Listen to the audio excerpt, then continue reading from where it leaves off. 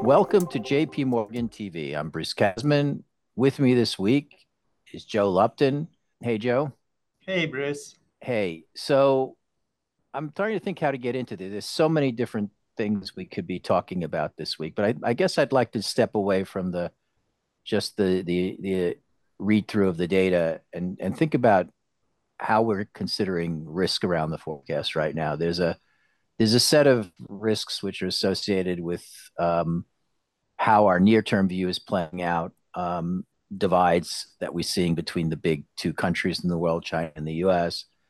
There's issues around how much central banks are ready to take a pause here. Then there's the sort of broader story we've been telling, which is, hey, we think things are fine now, but we're kind of watching a slow moving story, which we think is ultimately going to erode the health of the expansion. Um, let's start maybe by getting into this story of saying, look, we've been expecting resilience amidst a sectoral divide.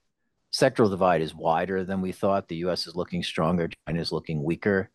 Uh, is that is that something we should just say, hey, that's okay? Because as you well know, the stuff we've been writing is arguing that there's asymmetric pass through of shocks in the U.S. is much more important. Or should we really start to worry about how much uh, some of that divide can spill out into problems for the global economy in the next number of months? I think there are limits, right? I think if this were kind of a run of the mill shock, and you could even push that a little more than run of the mill. I mean, you could have China slowing and the U.S. doing quite well, and I think you would look at that and say, I'll take the U.S. Every day of the week doing well and China doing bad versus the other way around. But I mean, the China news this week on growth was pretty darn disappointing. It feels like, and by the way, the U.S. news is even greater as well. I think what the Atlanta Fed is tracking, am I right, 6%? I mean, some Five insane eight. number, 5.8. Yeah. So that gap is getting huge, and I think the what's happening is we always talk about the financial channel as being an important driver of kind of propagating these shocks. And I think what you've seen this week a little bit of is that some of the concerns around China have generated some more financial market concerns, and that potential financial market stress is a little bit of a worry. I mean, it's not Well, kind of changing my.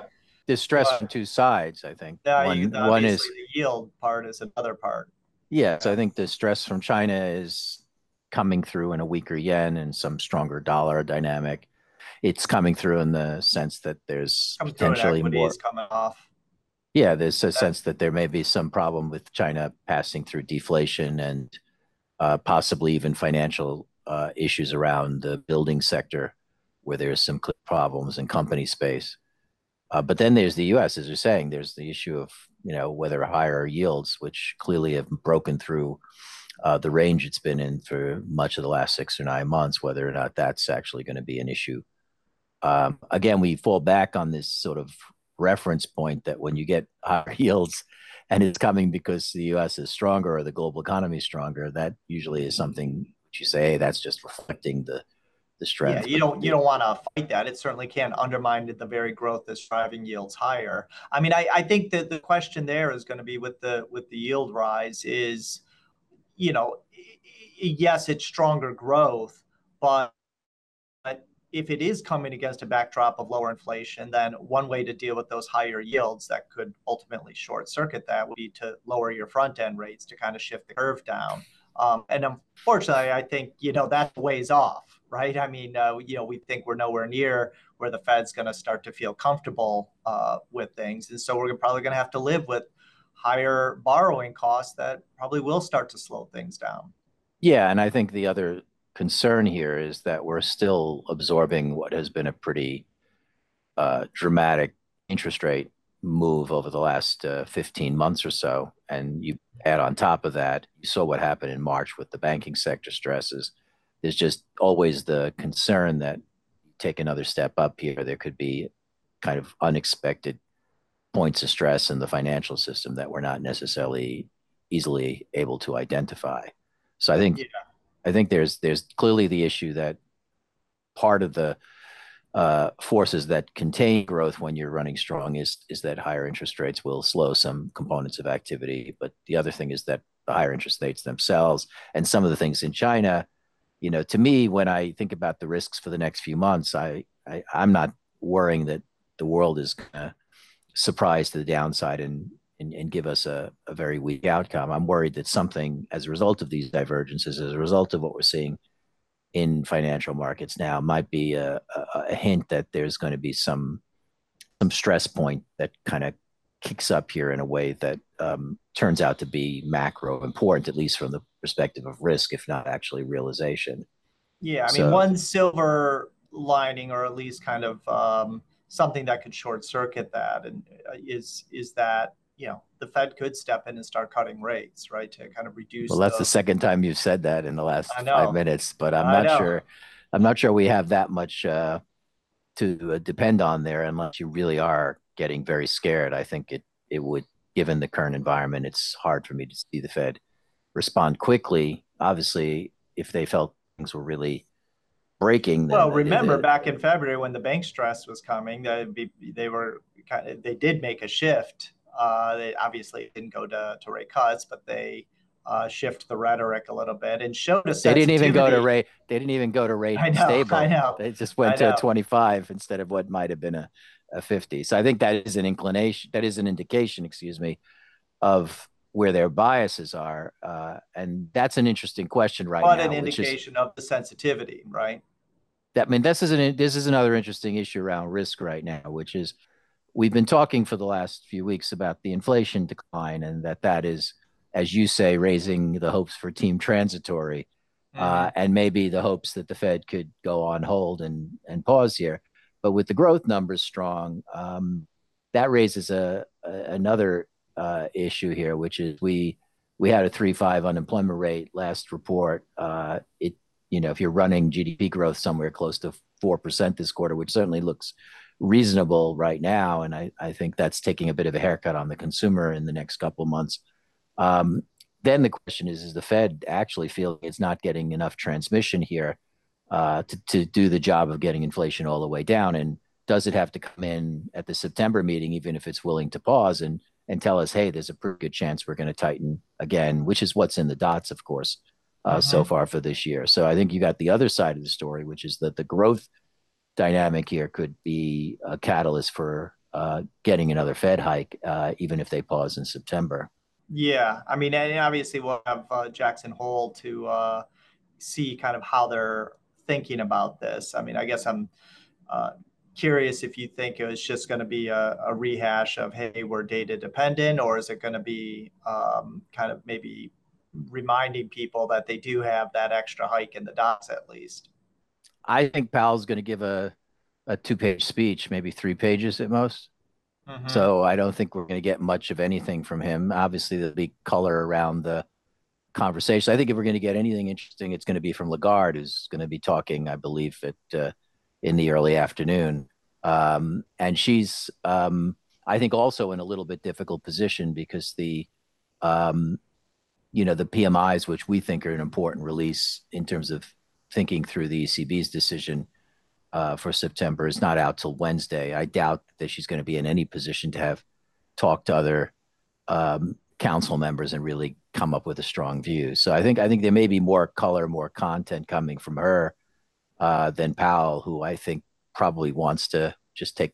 I don't want to say hike in terms of rates, but a hike in the mountains, enjoy himself, get geared up for September after he sees payrolls in the next CPI report. I think that's probably right. I don't think the Fed's ready to say anything particularly strong. I mean, you're 100% right though. He could come in if he wants to and just say, "Hey, don't forget, we're still biased." But the market is priced that way anyway. I don't think he needs to do that. But we'll see. I'll take the bet on 3 pages or less for the Powell comments at the Jackson Yeah, Hole conference. I mean, the minutes were a bit more hawkish than I, yeah, which is just an indication reinforcing this point that it could be a bit more of a reinforcement of those dots rather than a, hey, everything's fine here. We're on hold. Yeah, I Uh, still think there's a good more than even chance they pause. I mean, the minutes came out before the last CPI report. I think that helps a decent chunk in terms of pushing the story, not necessarily to stop, but to continue, to say, hey, we can take a meeting off here or there if we want to, and maybe that's the way we'll see how they describe it. But um, I'm still inclined to thinking everything we see gives me the feeling they take off September, but that I think we have to be aware that that may not be the end of the Fed cycle. We'll see. But Yeah. anyway, let's go to another topic which we wrote a piece on this week, and I think is an important one. We have this sort of more slow moving part of our forecast, which is about the central banks not being able to ease, as we just said, and in that environment, the restraint on demand, the tightening in credit, begins to erode corporate health, margin compression, and that actually over time is a catalyst for an end to the expansion. So why don't you talk through where we stand on that story? Because I think there's some pretty important and interesting, new information we're getting on where we stand in the profit cycle, and how we think about that dynamic. Yeah, I mean, look, I think one of the things that has surprised us this year, obviously, has been the kind of more resilient growth, and that more resilient growth, not surprisingly, has generated more revenues for businesses. We had felt like the business pressures were going to build over the course of this year, and we, at the start of the year, we did have a view that that could generate a recession by the end of the year or early next year. And we weren't fighting that view. But as we started moving through the first half and we saw the stronger growth and profits, lo and behold, we put out this piece and looking at second quarter profits are holding up fairly well here. And now, to the extent that's being driven, just by stronger pricing power and inflation not coming down as quickly, that's a problem, right? That kind of supports this boiling the frog scenario that central banks are going to have to sit here. Inflation is not going to come down as quickly as we thought. And by the way, that is something we saw. Inflation was a bit stickier than we had expected. And that was going to be a pressure point. And maybe it wasn't going to be this year, but it certainly supports the idea that you and I kind of more and more adopted, was that, hey, this is going to be something that probably breaks in 2024. The other part of that piece that I think, and we've seen it in the last couple of weeks as the Goldilocks scenario has gotten a little bit of a bid here, is that, hey, maybe inflation does come down enough, but one way you can get out of this is if productivity is picking up, and that's this manna from heaven that I think we talked about. And the Fed eases, of course. That's the other one, which I want to remind you of what you were saying earlier, which is if you can get the inflation decline and you get the Fed easing, and obviously if you can get a productivity boost here, that's a lot of things that can help you on the soft landing story. So and we go through it in a lot of detail in this piece, because I like to view this all through the lens of the profit cycle. I know you think that I probably take it to an extreme, but I think it's very useful because because if you get inflation coming down enough, that has to be a world in which corporates are tolerating some margin compression. And why will they tolerate it? Well, if revenues are holding up okay, profits hold up okay. And you've seen this in prior kind of soft landing cycles, as you were showing me this week, the 60s and the 80s and the 90s, you have some margin compression, going on, some profits taking it on the chin. And that tolerance is important. If inflation comes down, the Fed gets to ease and you can extend the life of the expansion that way. The other way to get Goldilocks, as I said earlier and you were pointing out, is productivity picks up. That's the true Goldilocks squared, because that gives income to everyone. Corporates get income because unit labor costs aren't that high. Households get income because wages are doing okay. The Fed feels good because prices don't need to go up as much. And you get an extension of the expansion. So let me underscore that was all too complicated for viewers that read the piece, because it goes through that in a lot of detail. Let me underscore that for the couple of points which I think are important. One is, to the extent that you can get a supply side improvement, which, talking productivity here, that helps you with your inflation problem. It also means you don't need to have wage inflation come down. So I think that's an important point, particularly Yes. given where wage inflation is right now. One of And the probably going to get stuck in a world where labor markets just, certainly the unemployment rates just seem to not really be moving up that much. right. So I think if you look at the U.S. labor market today, you're seeing still numbers in wage space which are running above a 4% pace. We can debate where we'll be 6 months from now. So I think if you wanted to have unit labor costs align with a 2.5% inflation target, you need to have um, productivity growth run closer to 2, which is well above where we've been running for the last 10, 15 years.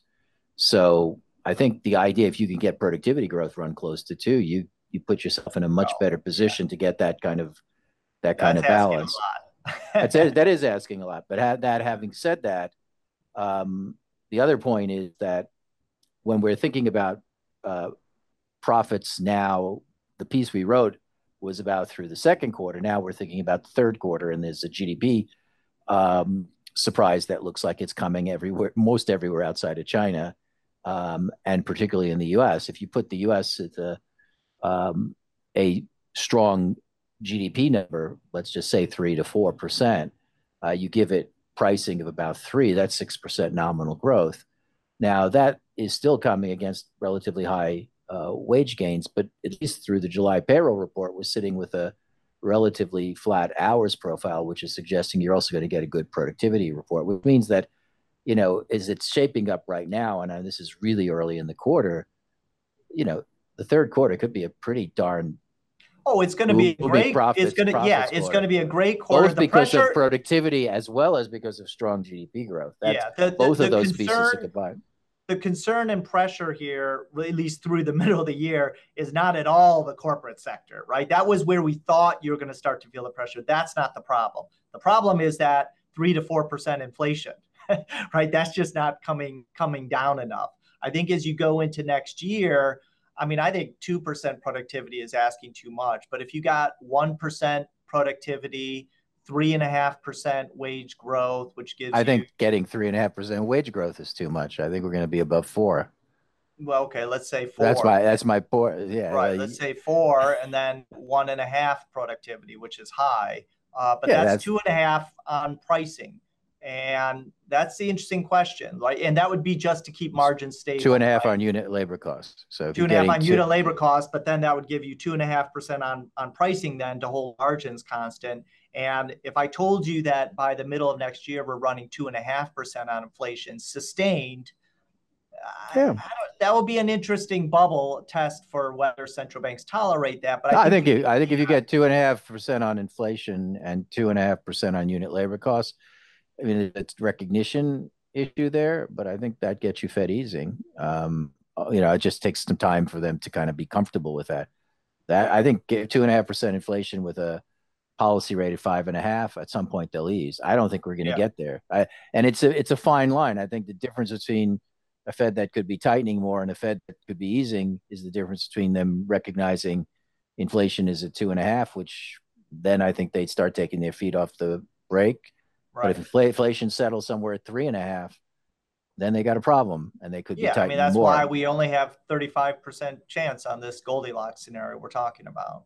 We're Yeah, but I think the other side of this is God knows we don't know doodly squat about the inflation process. So if or any of us, productivity. I mean, that's part of it. But if anybody, like I think we knew that we weren't going to stay with 5, 6, 7% inflation. That wasn't a hard call. But Yeah. the idea of being confident and cocky, and we obviously sound cocky and confident quite often, but the idea that you could distinguish inflation settling at this point within a 50 basis point range is a bit too much for even economist hubris. So Yeah.